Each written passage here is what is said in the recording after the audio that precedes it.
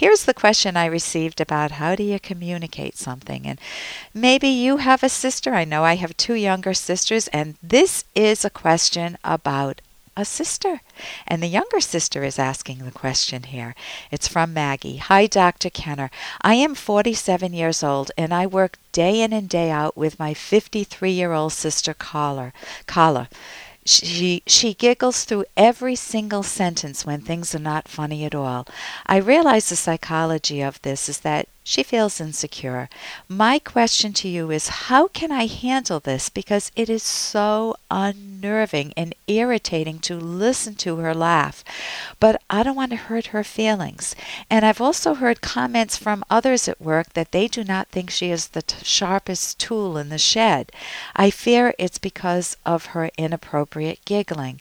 Thank you, Maggie. So Maggie, when anybody hears nervous laughter, it makes us feel anxious because we wish the person were more relaxed, especially if it's your sibling, someone, your older sibling in this case. So let's take a look first at nervous laughter and then take a look at what you can do. So nervous laughter is going to be hard on, as I just said, the people listening, and it's also hard on your sister, Carla, because she is sending mixed messages and masked messages. You don't know what she's laughing at. The laughter isn't pure. She's not responding, obviously, to something funny, but she's camouflaging other emotions. That's what nervous laughter is. And what does it do to Carla? Well, it prevents her from being true to herself. She's not able to get out the underlying feelings, the nervous part of nervous laughter. So why do any of us laugh nervously?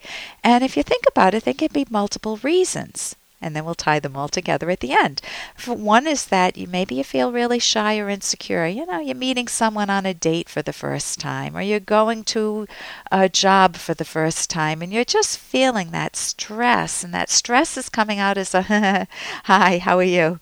That nervous laugh. Or you could feel embarrassed. Maybe someone spilled coffee on you, and it's on your favorite shirt, and you're thinking, oh, I wish I could take this in a lighter sense, but I love this shirt. I am really upset, but I don't want to show it. So you say, oh no, it's okay. It's okay. It's funny you spilled coffee on me, but you're nervously laughing.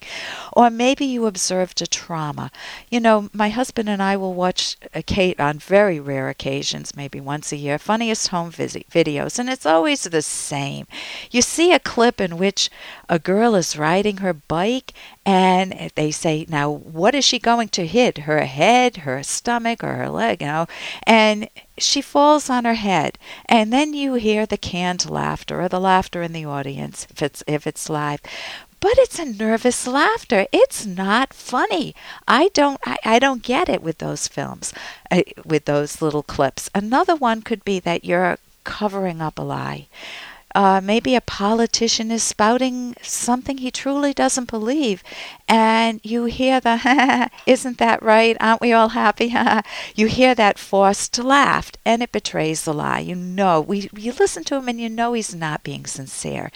Or one last reason, you could feel very angry. Maybe a wife is very upset with her husband and she wants to yell at him, or she even has this urge to push him or something, and instead she goes, that laugh comes out, and it's really a lot of stress and anxiety.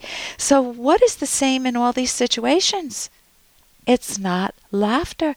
It's not that joyous belly laugh, that humorous laugh. It's not that laugh of celebration or release or delightful laugh.